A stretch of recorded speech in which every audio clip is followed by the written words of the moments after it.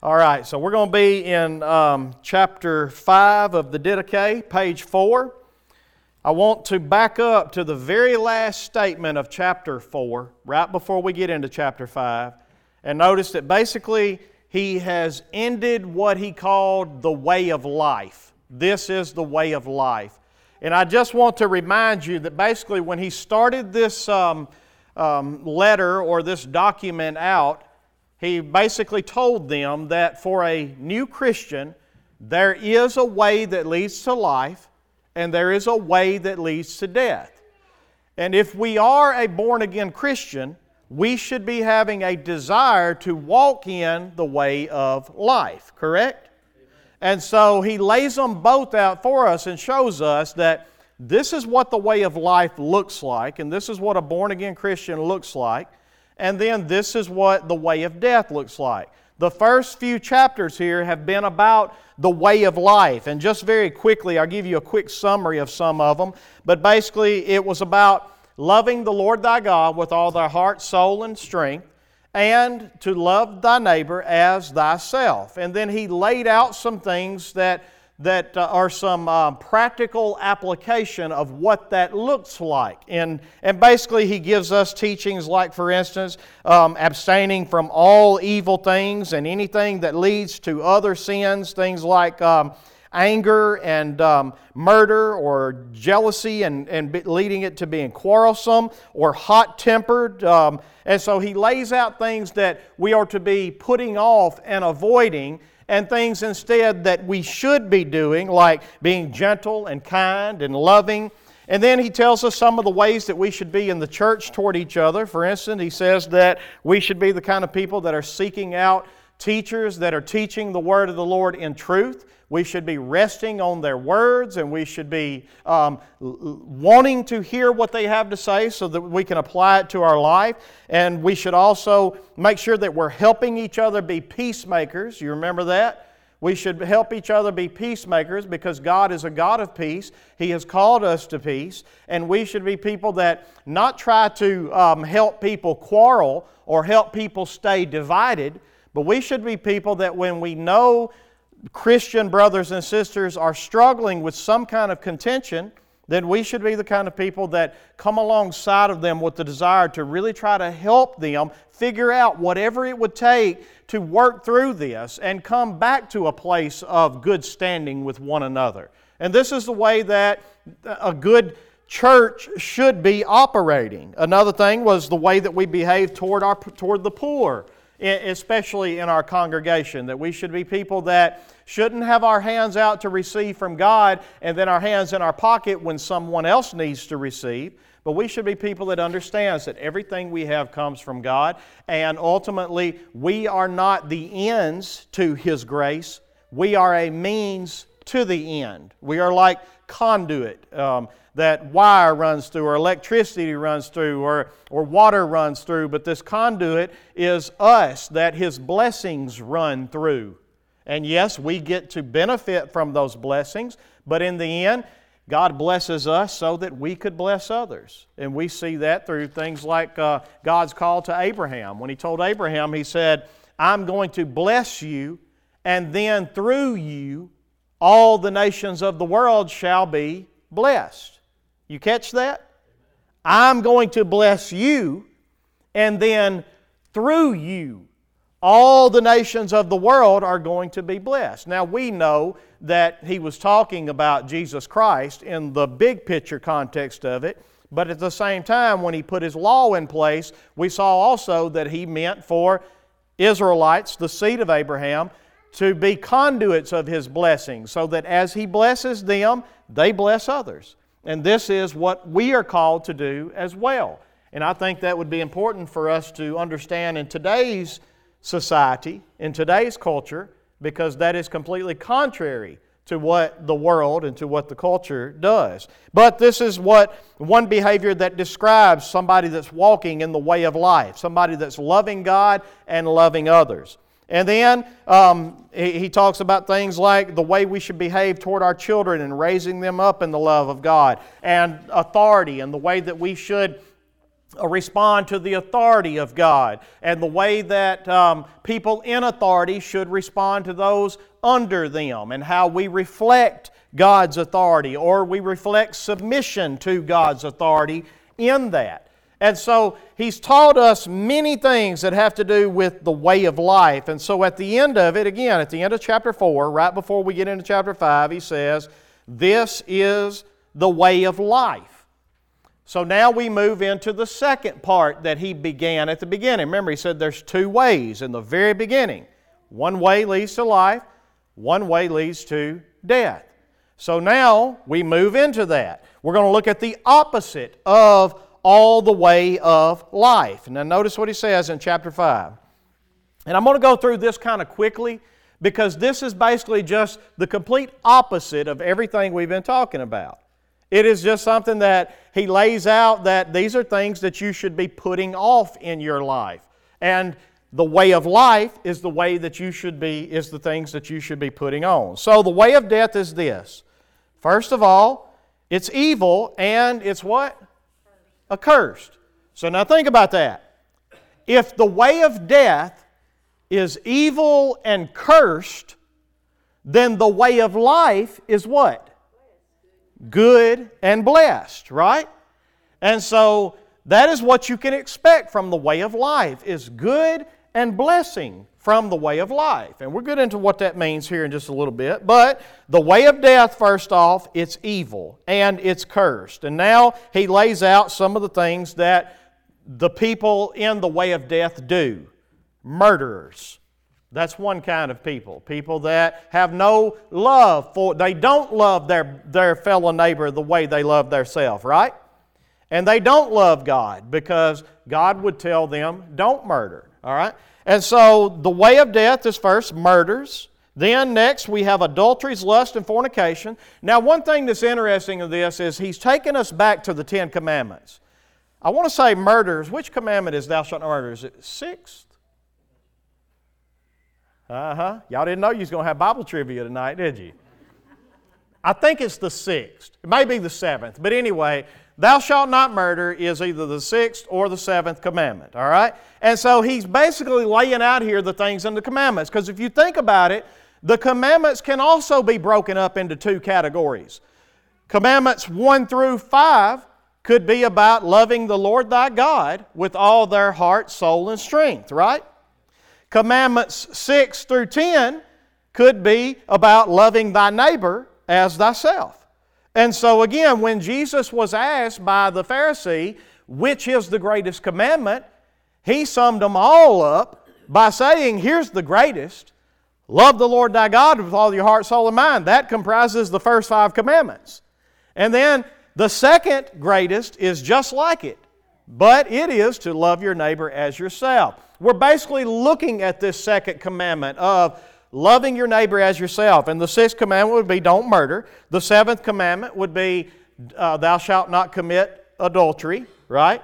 And so He says adultery is a way of death, lust and fornication here being that basically sexual immorality is what He's looking at here. But He basically sums them up into the 7th commandment. And then next we have thefts, because the 8th commandment is what? Thou shalt not steal. And again, if you love your neighbor as yourself, you're not going to do any of these things, right? So that's how it sums up all of it. Then he goes on next and he says idolatries, magic arts, witchcrafts. Now some translate this from the Didache as saying sorcery.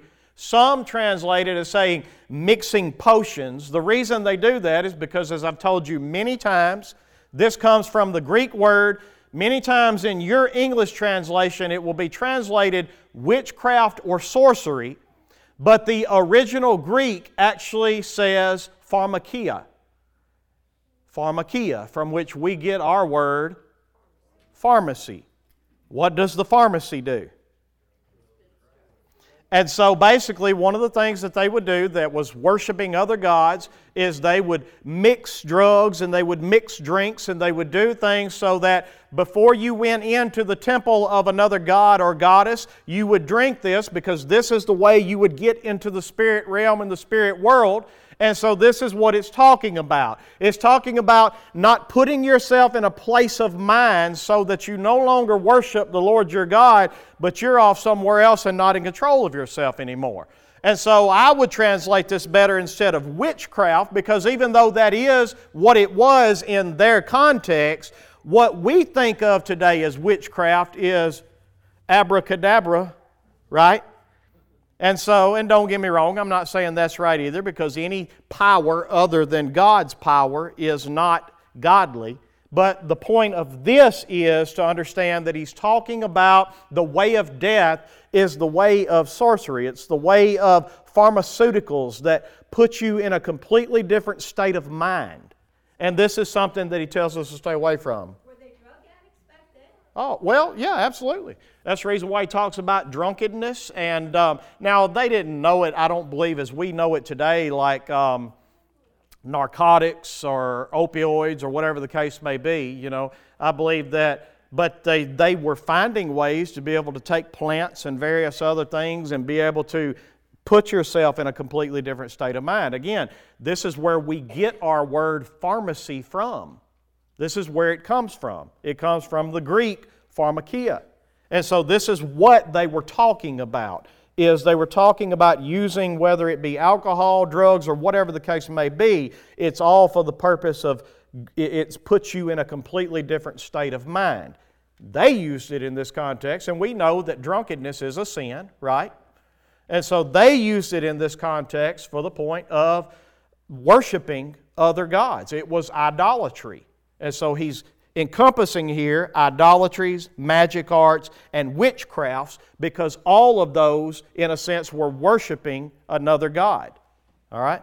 And then he puts things like rape, false witness, because the false witness now falls under the 9th commandment of thou shalt not bear false witness against thy neighbor. All right? False witness, hypocrisy, double-heartedness, deceit, or you could say pride here. Haughtiness, or arrogantly superior, is what haughtiness means. Depravity, in other words, being morally corrupt. So that's the way of death. Self-will is the way of death. Because if you are self-willed, are you loving your neighbor as yourself? If you are morally corrupt, or you are in depravity, are you loving the Lord your God with all your heart, soul, and mind? So all he's doing is laying out specific applications that you can look at and see. If these things are in your life, they are not things that are loving the Lord your God with all your heart, soul, and strength, and they are not things that are loving your neighbor as yourself. Therefore, you are not following the way that God would lead you in that leads to life. Keep going with a few more. Again, I'll go through these a little more quickly. Greediness, y'all know what that is? Filthy talking, jealousy, overconfidence, loftiness, boastfulness. Now we move into the kind of people that do these things. Look what he says next. Persecutors of the good. These are people that are walking in the way of death. People that persecute people that are trying to do good. And you're beginning to see, for most of our life living in the United States, we have not really had to experience persecution, let's be honest. But you're beginning to see this culture take a shift. I'm sorry to say, my children are not going to experience the same level of peace in their faith that I have experienced. I truly believe that in order for them to stand on what is good and right, they are likely going to suffer great persecution as a result of this. And it is just my prayer that their faith will be strong, that their faith will be genuine, that no matter what comes their way, they believe what they believe, and they know it to be true. And no matter what they have to suffer, as bad as I hate it, at the end of the day, I know the reward is great. And so, there are going to be people that walk in the way of death that are persecutors of the good. They are people that hate the truth. Do you not see that today? Today, all in our culture, people hate the truth. The truth is not something that's celebrated. The evil is actually what is celebrated. The lies are what is celebrated. People that love a lie, is what is next. Not knowing a reward for righteousness. Listen, there is a reward for righteousness. Make no mistake about it. I'm not saying that our motive should just be the reward, but is there anything wrong? God tells us this is the reward for following me. This is the inheritance. Paul said, finally, there is laid up for me a crown of righteousness that will not only be for me, but for all those who love the Lord Jesus Christ and look forward to His appearing, right? There were many times that Jesus talked about the reward for following Him, the reward for faith in Him. I believe Apostle Paul was likely the one that wrote the book of Hebrews. We don't know for sure, but whoever it was told us that God is a rewarder of those who diligently seek Him. And so, yes, there is a reward for righteousness. Paul in Galatians told us, do not grow weary in doing good, for we shall reap in due time if we don't faint. Remember what he said? If we don't faint. In other words, if you don't just quit and give up, you will reap in due time. You reap what you sow, correct? If you sow righteousness, you will reap a reward of righteousness. And so this is something that the person that's walking in the way of life, they know this. They know this. Let me give you an example of it. Go with me to Hebrews chapter 11.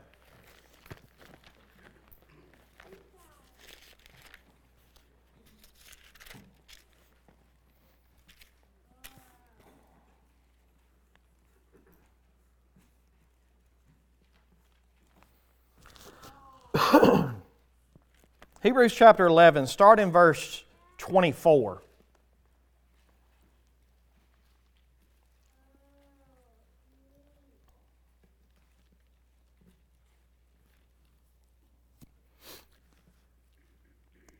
Notice what this says. By faith Moses, when he was grown up, refused to be called the son of Pharaoh's daughter. Now think about this. Do you know what it would have meant to Moses in Egypt to have been called the son of Pharaoh's daughter? He would have had anything he wanted. But notice what he says. He refused it. Now look at verse 25. Choosing, this was a choice he made, right?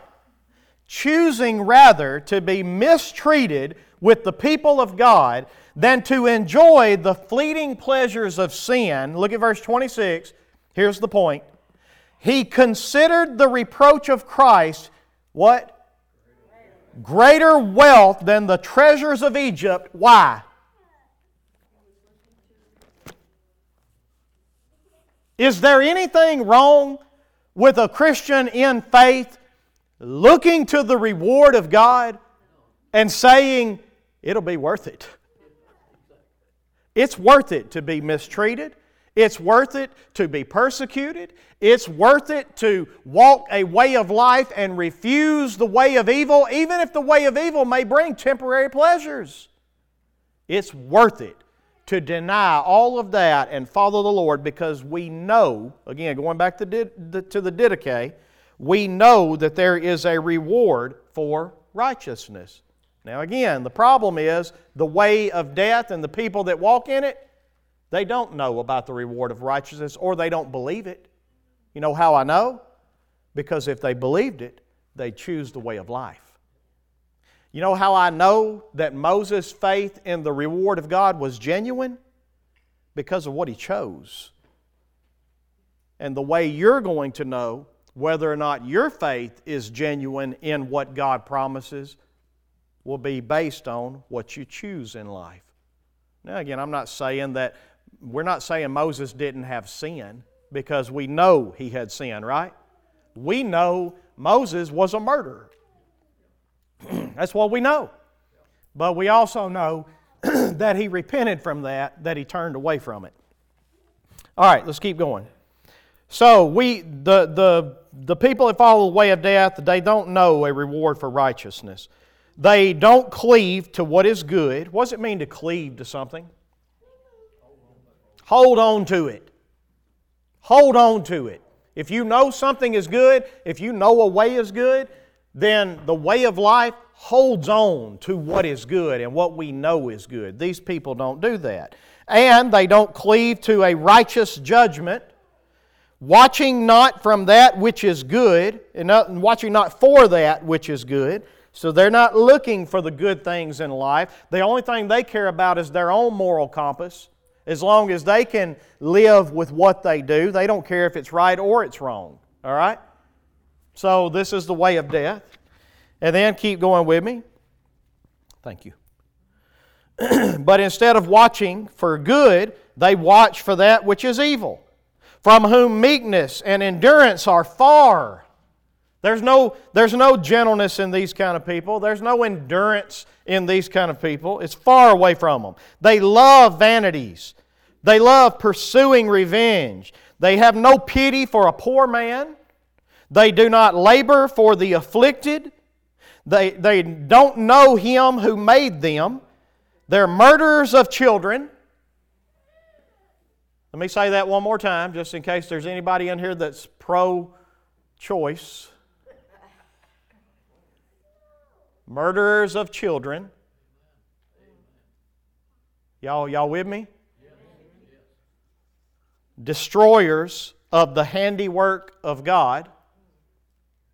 Turning away from him who is in want, afflicting him who is distressed, advocates of the rich, lawless judges of the poor, utter sinners, and then we finally get to our need of this. Be delivered, children, from what? All these. The way of life is a person that every one of these were probably definitions of you in some way at one time in your life. But now, by the grace of God and our Lord Jesus Christ, we have been brought into the way of life. And now we cleave to what is good. And now we have a desire to follow what shows that we love the Lord our God with all our heart, soul, and strength, and that we love our neighbor as ourselves. And this is the way of life, and anything contrary to that is the way of death. Now, chapter 6. Against false teachers and food offered to idols. Let me read through it, and then we're going to take it just a little at a time. See that no one causes you to err from this way of the teaching. Since apart from this way of teaching, or apart from the things of God, it would teach you. In other words, be very careful that you're not listening to people that are telling you the way of life is contrary to what this teaching says. Because how many of you know that there are many churches today, that celebrate the way of death? Celebrate it. It breaks my heart to drive through places like Nashville, and it seems like the bigger the city is, the more progressive, or so they say. I don't call it progression, I call it degression, is what it is. But it breaks my heart to drive through and see signs on churches in these places. Just go down 21st Avenue to Vanderbilt Hospital one day and pay close attention to the churches and their signs, and you'll see what I'm talking about. They celebrate the way of death.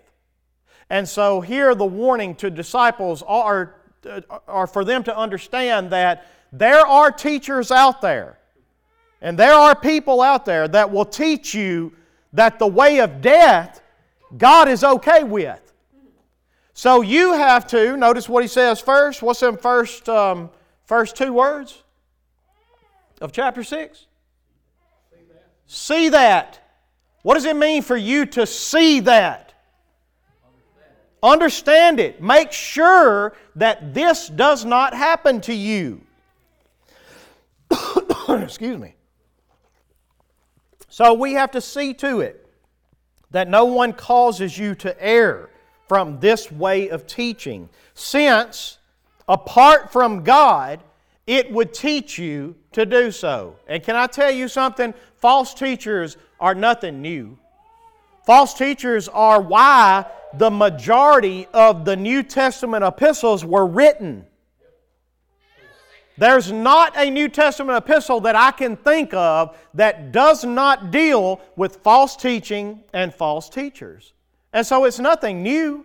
If it was something that the majority of the New Testament was written about, does it not make sense that today it would be even worse? And so this is something we have to make sure that we see to it, that no one causes us to err from this way of the teaching, since apart from God it would teach you. For if you are able to bear the entire yoke of the Lord, and here he's just talking about the entire yoke of the law, right? Commandments 1 through 10. If you were able to bear the entire yoke of the Lord, then you will be what? Perfect. But if you are not able to do this, and guess what? But still the point is, if the law and the Ten Commandments are the way that we love the Lord our God with all our heart, soul, and strength, and we love our neighbor as ourselves, should there not be a desire in us to do those things? Absolutely. And so here he's saying to us, if you are able to bear the entire yoke of the Lord, then you'll be perfect. But if you're not able to do this, then what? Do what you're able. In other words, as much as is possible with you, cling and cleave to what is good, to the things that honor God, to the things that love your neighbor as yourself. Do those things. Now he addresses one that we're going to look at here in a minute and see that it is symbolic. Remember, you've heard me say this many times, so I don't think I have to teach on it again. But there is a symbolic part of the law that we don't follow anymore. And there is a moral part of the law that we are still called to do, correct? All right, let me show you a part of this. Notice what he says next. And concerning food, bear what you're able. Because remember, he's talking about keeping the whole law of God, right? And the law of God had dietary laws in it, correct? Eat this, don't eat this is clean, this is unclean. All right? And notice what he says here. He says, concerning food, bear what you're able. Do what you're able to do. Now, don't lose me here. You're going to understand it before we get done, okay? But against that which is sacrificed to idols, be exceedingly careful, for it is the service of dead gods. Now, we know that food was a major issue in the Old Testament law, right? But in the New Testament, all of a sudden, we're taught that all things are clean. It's no longer things that are unclean to clean. So, what happened? There are some people that teach today that the dietary laws were about human health. Have you heard that before? That basically the reason why God had dietary laws of clean and unclean is because His concern was for human health. So, don't eat bacon and don't eat sausage because of how bad it is for you. Don't eat catfish because it's a bottom feeder and all this and that. But let me ask you a question. If that's true, then what that would mean is that in the New Testament, all of a sudden, God don't care about human health anymore. So, are you telling me that God cared about human health in the Old Covenant, but He don't, as soon as the New Covenant came, He quit caring about human health? So, as well-meaning as their teaching is, it don't add up. It doesn't make sense. And so, no, the dietary laws were not about human health. Now, does that mean that a pig is not necessarily unhealthy and a deer healthy? No, we know that's true. There are things about pigs that are unhealthy, and there are things about deer, venison, that are very healthy. But that's not the point, because you can make the same argument from other animals in the opposite way of clean and unclean. So the point here is this. It's not about human health. But here's what we can know. It was about symbolism. Just like every other thing in the Old Testament law, the sacrificial system, the priest, just like every other thing in the Old Testament was about symbolism and about shadows of the good things to come, so was the dietary law. So here's what we know. Animals symbolically represented human beings. Now let me show you an example of that. Somebody go to Genesis chapter 1. Genesis chapter 1, verse 24 through 28.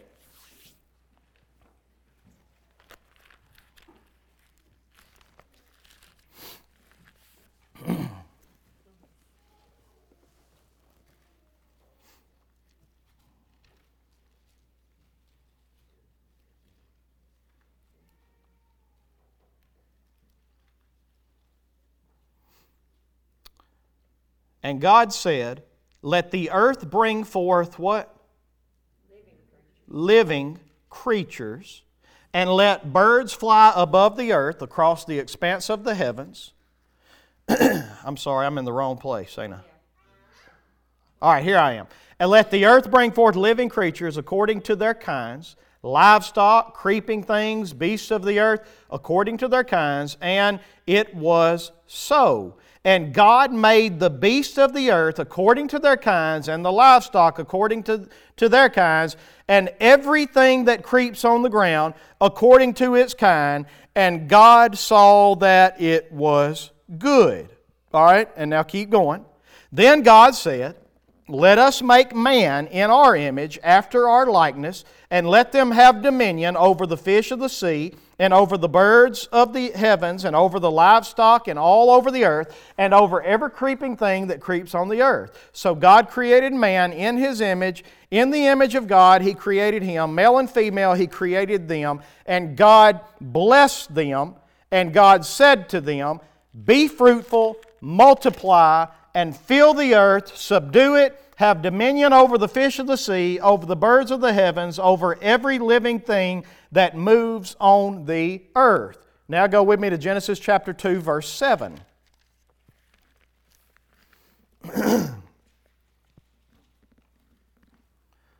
Then the Lord God formed the man of the dust from what? From the ground, and breathed into his nostrils the breath of life, and the man became what? A living creature. So here's the first thing that I want you to notice of the similarities between animals and mankind. First off, animals and mankind were both made from the ground. All right? Let the earth bring forth.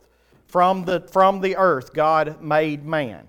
The next thing I want you to notice is that they were both called living creatures. Nothing else in the world is called living creatures. Then I also want you to notice that mankind was made in the image of God, and he was to have dominion, authority over all of these things in the same way that God has dominion and authority over man and all creation. So we have this symbolism going here. Man made in the image of God, and then we have animals made in the image, if you will, of human beings, and in the image and under the dominion of man. Now again, don't let me lose you, because I know I'm sketchy right now, but just stay with me. Now I want you to be able to look at Genesis chapter 1, verse 21. Let's look at another similarity. Genesis 1, 21 through 22. So God created the great sea creatures and every living creature that moves, with which the water swarms, according to their kinds, and every winged bird according to its kind. And God saw that it was good, and God blessed them. Who's He talking about here? The living creatures, right? The animals, the birds. And notice what He says to them. Be fruitful and multiply, and fill the waters in the seas, and let the birds multiply on the earth. And there was evening, there was morning, and the fifth day. All right, now look with me at Genesis 1, 27 and 28 again. So God created man in His image. In the image of God He created them. Male and female He created them, and God blessed them. And God said to them what? Be fruitful and multiply, fill the earth and subdue it, and have dominion over the fish of the sea, over the birds of the heavens. So here we have this symbolic imagery here, all right? Now, keep going with me. Let's also look, if you would, at, go with me to Leviticus chapter 11. Because I want you to be able to see that here's what I believe God did. And other scholars here, I know agree with me, or I agree with them. Let me say that. What I believe God did when He made animals clean and unclean, He created a grouping system that showed the same way that human beings would be. There would be some that were clean, and there would be some that were unclean. All right? And so now He creates a symbolic dietary law in the Old Testament that represents the clean of human beings and the unclean of human beings, but it's a picture of it in the animal world. Let me show you. Leviticus chapter 11. Let's start in verse 1. That's a good place to start, right? And the Lord spoke to Moses and Aaron, saying to them, Speak to the people of Israel, saying, These are the living things that you may eat among all the animals that are on the earth. Whatever parts the hoof and is cloven-footed, and here he's just talking about animals that have a hoof that splits, right? So whatever parts the hoof and is cloven-footed, and whatever chews the cud, among the animals you may eat these. Nevertheless, among those that chew the cud or part the hoof, you shall not eat these. The camel. Why, God? Because it chews the cud, but it does not part the hoof. So it's unclean to you.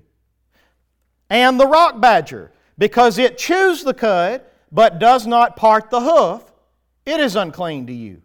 And the hare, because it chews the cud, but does not part the hoof, is unclean to you. And the pig, because it parts the hoof and is cloven-footed, but it does not chew the cud, it is unclean to you. You shall not eat any of their flesh, and you shall not touch their carcasses. They are unclean to you. So here's what we see in this.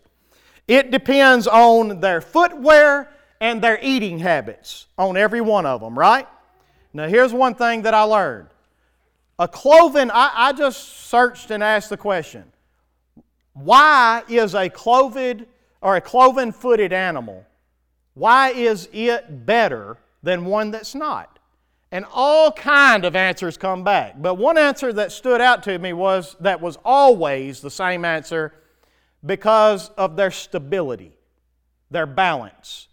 Any split-hooved animal has much better balance and has much better stability than anybody else, than any other animal that does not. An animal that chews the cud. The cud is something that comes up from, it's not been completely digested. It's only been through, I think like a cow, they say they have 4 parts in their stomach, right? And so there's part of it that comes down, but before it's been digested and goes through all of it, there's some of it that comes back and they chew on it again. They chew it up some more. And I take this as kind of like probably symbolic toward somebody that just continuously meditates and continuously chews on whatever it is that they have. It's a symbolic of what a clean animal looks like. One that is stable, one that is sure-footed in their ways, one that is continuously meditating and is continuously chewing on what it is that they are receiving. It doesn't just come in and just go straight through. All right, and then keep going with me. Look at Leviticus chapter 11, verse 9. Because we're going to look at the next, sea animals. Let's see what makes a sea animal clean or unclean. So he says, These you may eat of all that are in the waters. Everything in the waters that has fins and scales, whether in the seas or in the rivers, you may eat. But anything in the seas or the rivers that does not have fins and scales, of the swarming creatures in the waters and of the living creatures that are in the waters, it is detestable to you. You shall regard them as detestable. You shall not eat any of their flesh, and you shall detest their carcasses. Everything in the waters that does not have fins and scales is detestable to you. So here's what we learn in that. What made a fish either clean or unclean is their skin, their outer armor. Did they have protection? Did they have something that was more than just their skin? And so again, I'm seeing symbolic here of what this is talking about. And then notice the point of it. Look down in Leviticus chapter 11. Go all the way down with me to verse 46 and 47. Because here's the point of it all.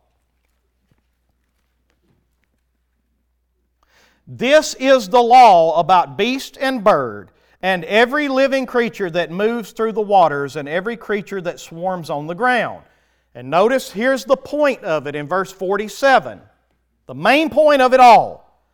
To make a distinction between the unclean and the clean, and between the living creature that may be eaten and the living creature that may not be eaten. And so here's the thing. The law was only given to those who could obey it perfectly, and if they could obey it perfectly, then they had the opportunity to be considered clean, right? Remember, if the Israelites had followed the covenant of the law, they would have been a clean people, right? But instead, they didn't, and they became unclean. And just in the same way that there are so many parts of the law that are symbolic and they point towards something else, mainly Jesus and what Jesus is going to do, Jesus comes in the picture in the New Covenant and He gives the opportunity for all to be clean. In the law, all you had was the opportunity for Israel and the people that followed the law to a T. Every jot, every, tittle, every iota. If you can do that, then you will be clean. If you don't, you are unclean. Jesus comes and He now makes no distinction to the point that if anyone trusts in Jesus, then you will all be clean. Now this is something that the apostles even had to grow in their understanding of.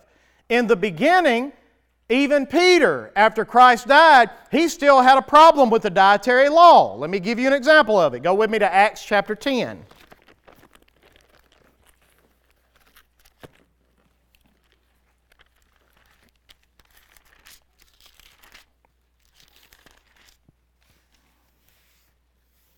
Acts chapter 10, starting in verse 9.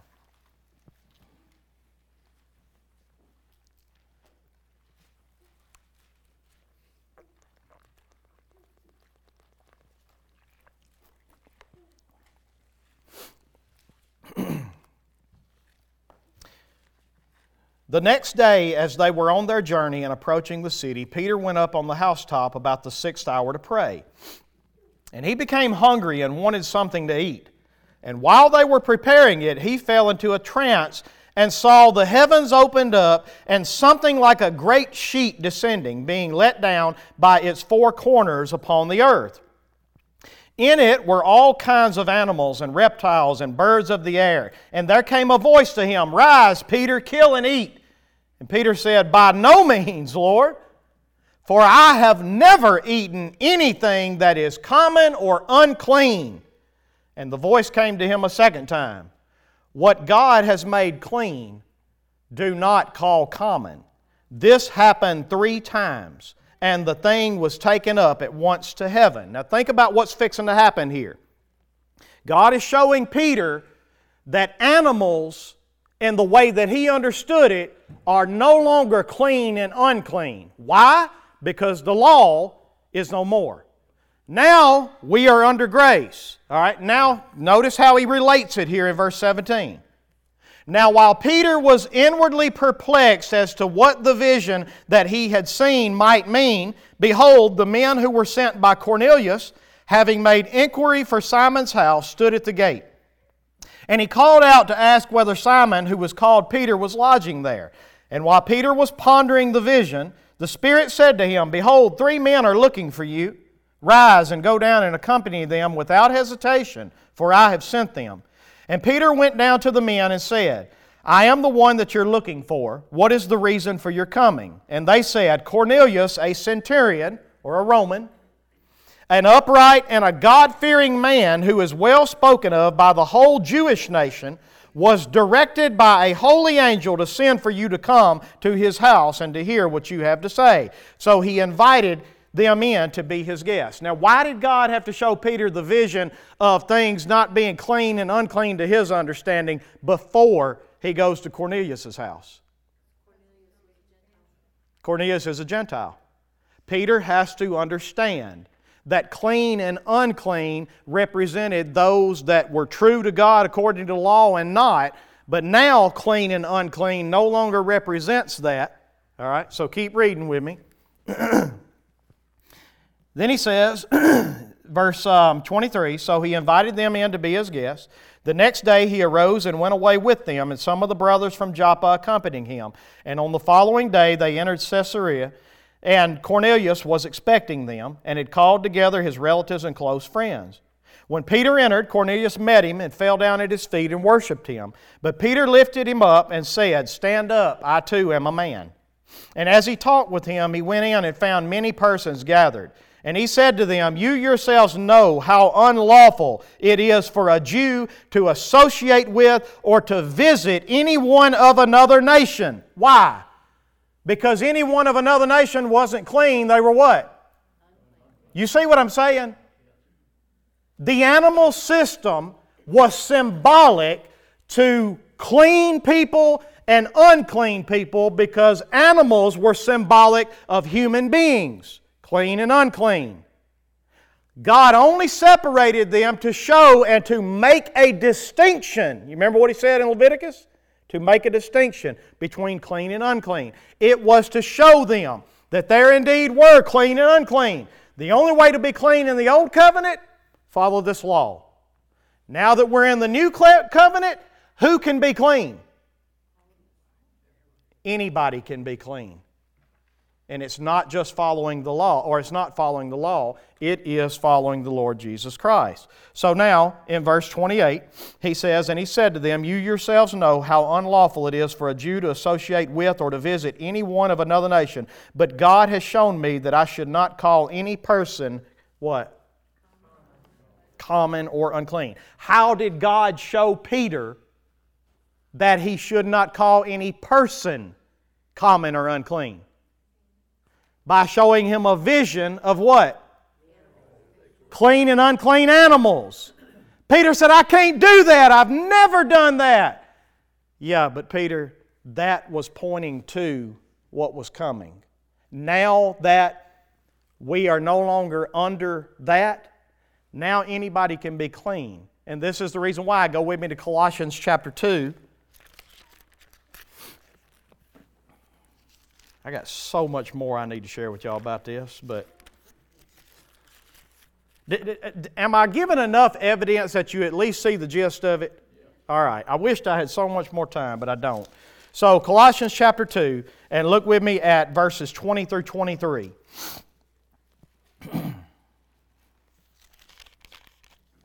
Or first off, let's start in verse 16.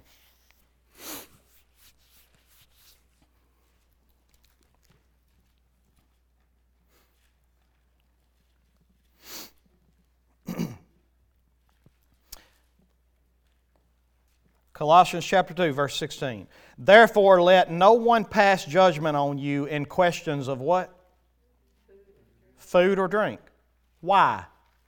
Well, notice what he says. Or with regard to a festival or a new moon or a Sabbath. But remember, these are things that are of the law, right? The law was to keep the Sabbath holy, honor it. The law was to keep the feast. The law was don't eat this, but eat this. All right? So don't let no one pass judgment on you. Why? Verse 17. These are a shadow of the things to come, but the substance belongs to Christ. So let no one disqualify you, insisting on asceticism and the worship of angels, going into the detail about visions and puffed up without reason by his sensuous mind, and not holding fast to the head, Jesus, from whom the whole body, nourished and knit together through its joints and ligaments, grows with a growth that is from God. Now here's the focus in verse 20. If with Christ you died to the elemental spirits of the world, Why, as if you were still alive in the world, do you submit to regulations? Do not handle, do not take. In other words, you're not under the law anymore. So why are you still trying to submit to these symbolic things of don't handle, don't taste, don't touch, referring to things that all perish as they are used according to human precepts and teachings that have indeed an appearance of wisdom in promoting self-made religion? Here's the point. We don't keep the Sabbath anymore because Jesus is our Sabbath, right? He is our rest. And because Jesus is our rest, we come and we celebrate that we're living in the Sabbath every day. Because we're no longer working for our salvation. Just the same way God entered His rest, we have also entered into God's rest through the Lord Jesus Christ. When He said, "It is finished," He meant, "It is finished." And so the symbolic part of that law, we don't keep anymore. The dietary laws, we don't keep anymore. Why? Because now God has shown us that we don't call nothing clean or unclean, that anything is able to be clean because of the Lord Jesus Christ and Him alone. And you can look at the feast. We don't keep the Passover anymore. Why? Because Jesus is our Passover lamb. Right? Here's the point of it all. Is that, yes, in these early Christians, even Peter, they're trying to figure out what parts of the law do we still keep and what parts of the law do we not. And I want you to know that as they learned it, what he's telling them here is whatever part you're able to keep and whatever part your conscience knows that you need to keep, then you keep that part of the law. You remember in Romans chapter 14, and I'll quit with this. Romans chapter 14. Whenever he was talking about some people know that it's okay to eat whatever is set before them. Some people are not there yet. And for the ones that are weak in their faith and have not grown to that point, what should you do? Is it because it's wrong? No. It's because in their conscience matters. And so our conscience is our moral compass that we gain as we are raised up in life, and everybody has one, but our job as believers is to bring our conscience into line with God's ways. And as we're learning that, we're practicing according to what we believe and what we know is right and wrong. And it's important that we're following that moral compass that we've been given and that we're always bringing that into alignment with God's ways. And that's exactly what happened to Peter, right? Jesus is already resurrected and He's gone to be with the Father, but Peter's still not eating pigs. But after this, Peter got to taste bacon for the first time. And I bet he never looked back. But again, the main point is this, is that when the Didache is teaching you that, he's teaching young Christians to follow their conscience. When it comes to food and the dietary laws, whatever it is that you believe that you are supposed to continue to do, then you just keep doing that. But one day, that conscience is going to be brought into alignment with what God has actually done. And when that happens, and when you have that understanding, then, God help me, I wished I had 15 more minutes. Any of y'all understand that you've matured in your faith and you've learned things that you always thought may have been wrong or things that you may have thought wasn't wrong. And then somewhere down the line, that conscience has been brought into alignment with God's ways. And it's important, and this is what the Didache is trying to teach, that for a new believer, as much as is possible with you, follow the law of God. Follow it. But as you learn and as you see the things that Christ has fulfilled and we no longer keep, but we still continue to keep the moral part of the law, but as you learn these symbolic things, the good thing about us is we're not Jews, so we never had to learn that bacon was bad. So we've just been raised on it. But that's the point behind it, okay? Did I confuse anybody? Does everybody understand why we don't have the dietary laws today? And it has nothing to do with human health, right?